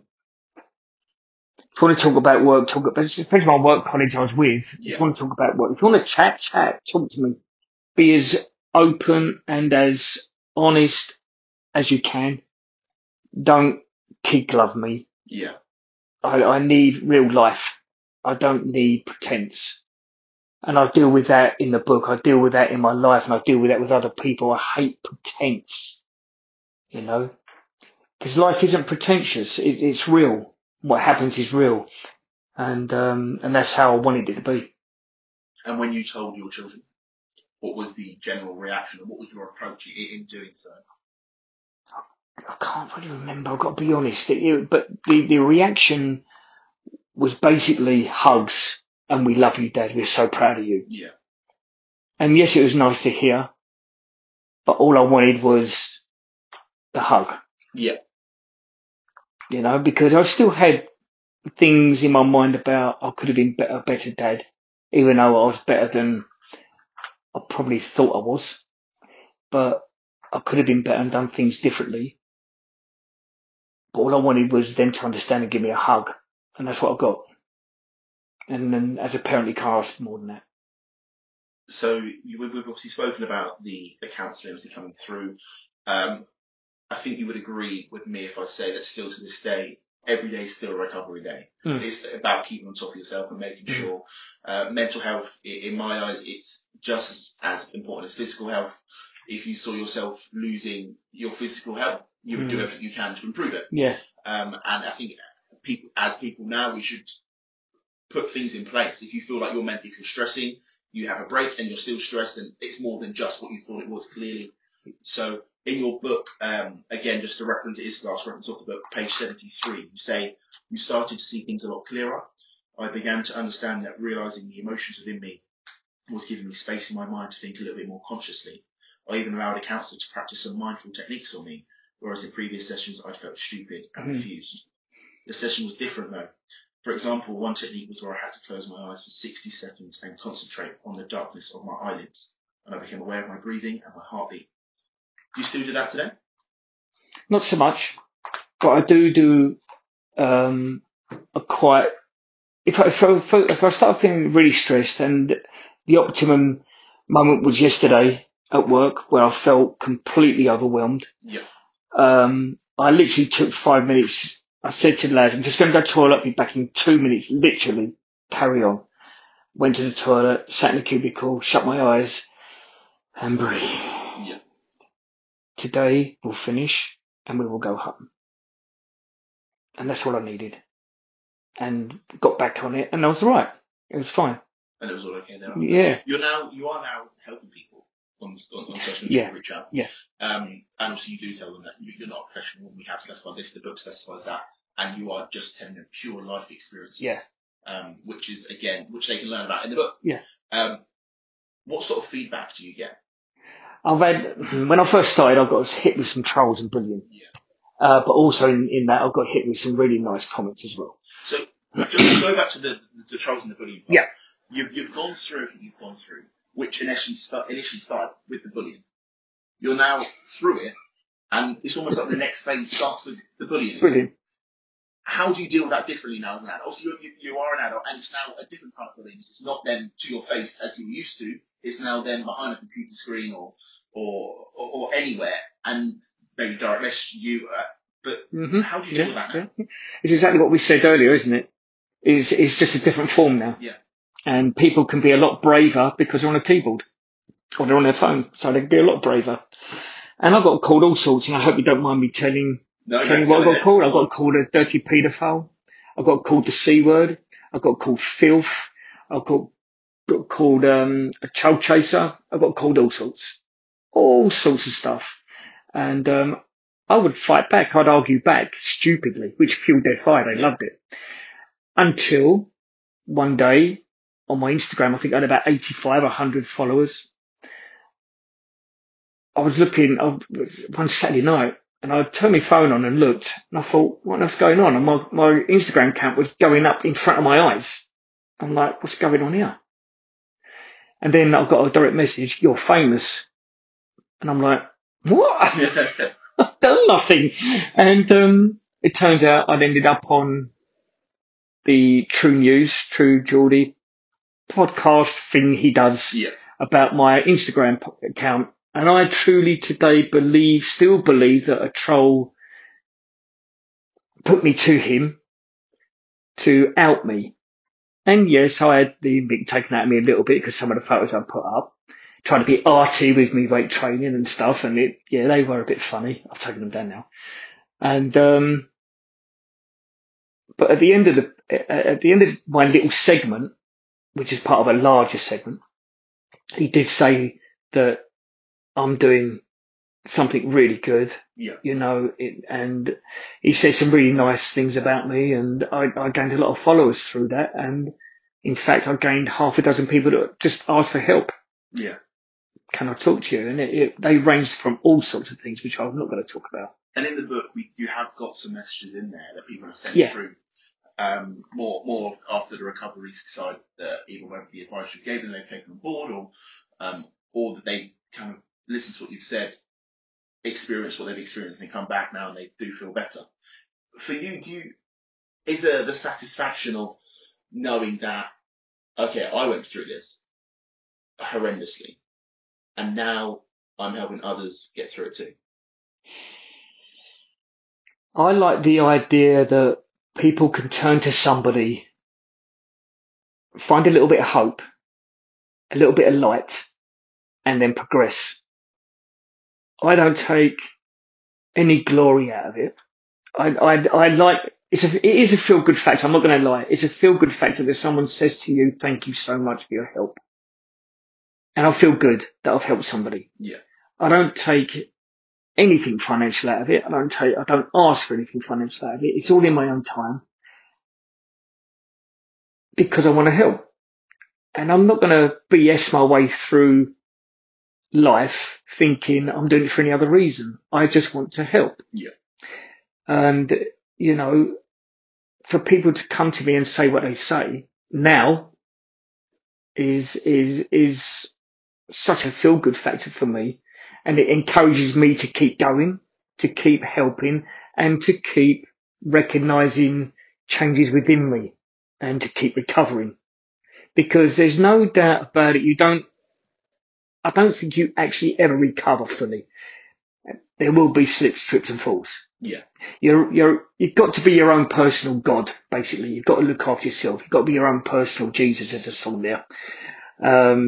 Depeche Mode, I think, your own personal Jesus.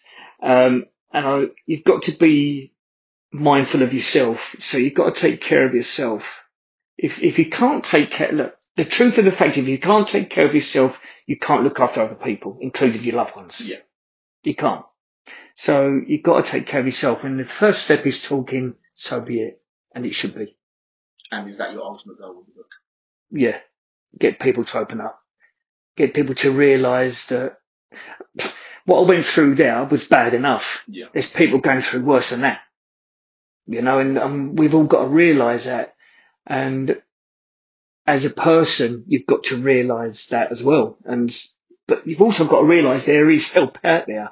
There's all sorts of helplines. You've got Mind, you've got the Samaritans, you've got the Salvation Army, you've got home help, you've got people around you that you might not consider that way inclined, but they have this side of them you don't know.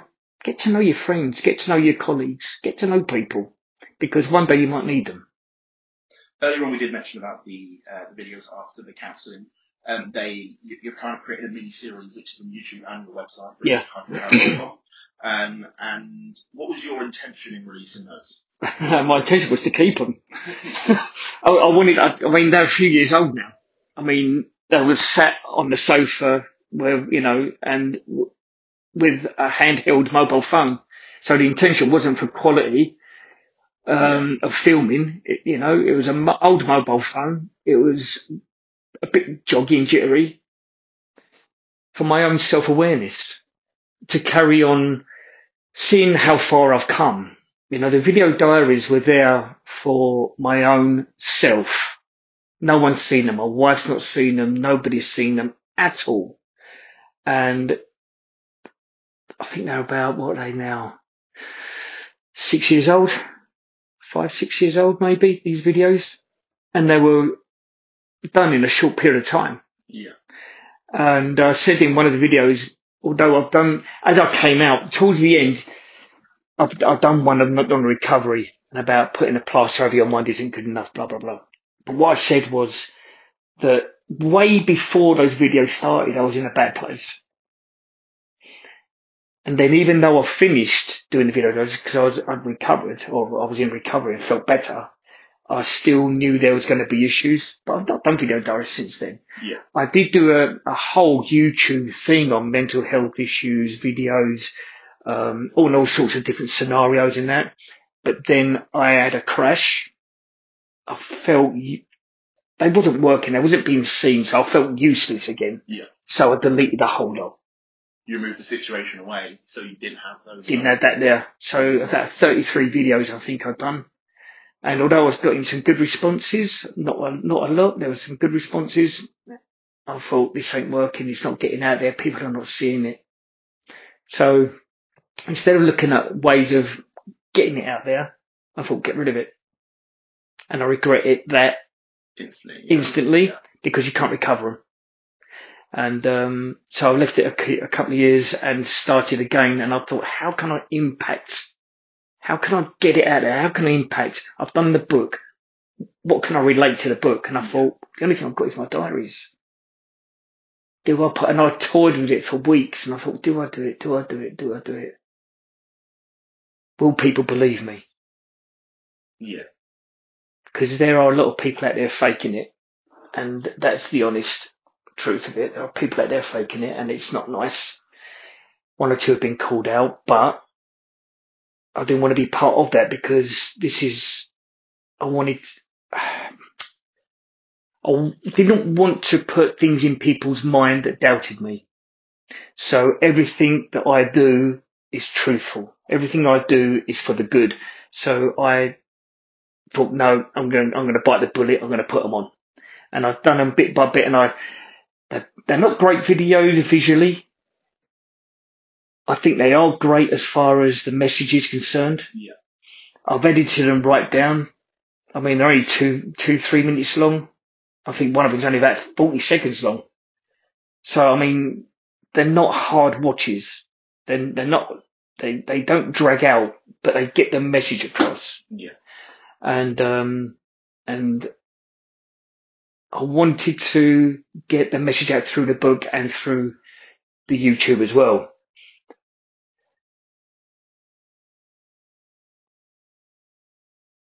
I have only one goal out of all this, and that is to help people understand the situation and get them to talk. So before we end the podcast, there's two questions I want to ask you.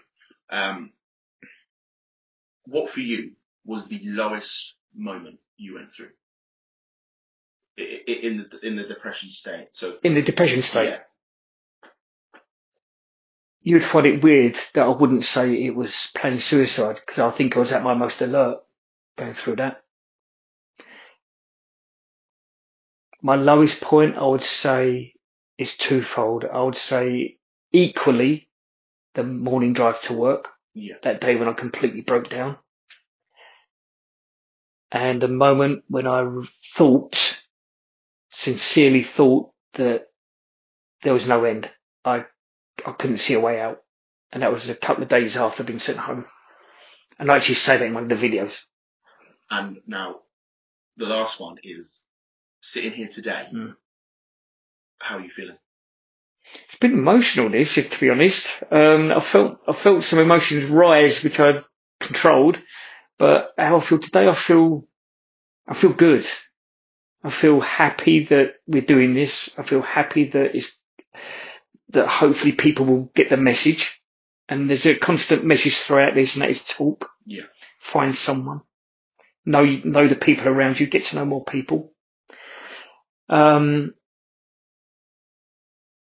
It's been, because I do this stall a little bit, it's because sometimes it's tough to talk about things. I don't like self-praise. I don't self-praise myself. Yeah. I'm very self-critical. Maybe that's another downfall I've got. I'm very self-critical, which is probably why I try and set high standards. And when I don't reach them, maybe that's why I get a bit upset sometimes. But doing this today has opened my mind again as a reminder that things have happened. They have happened. They're not happening.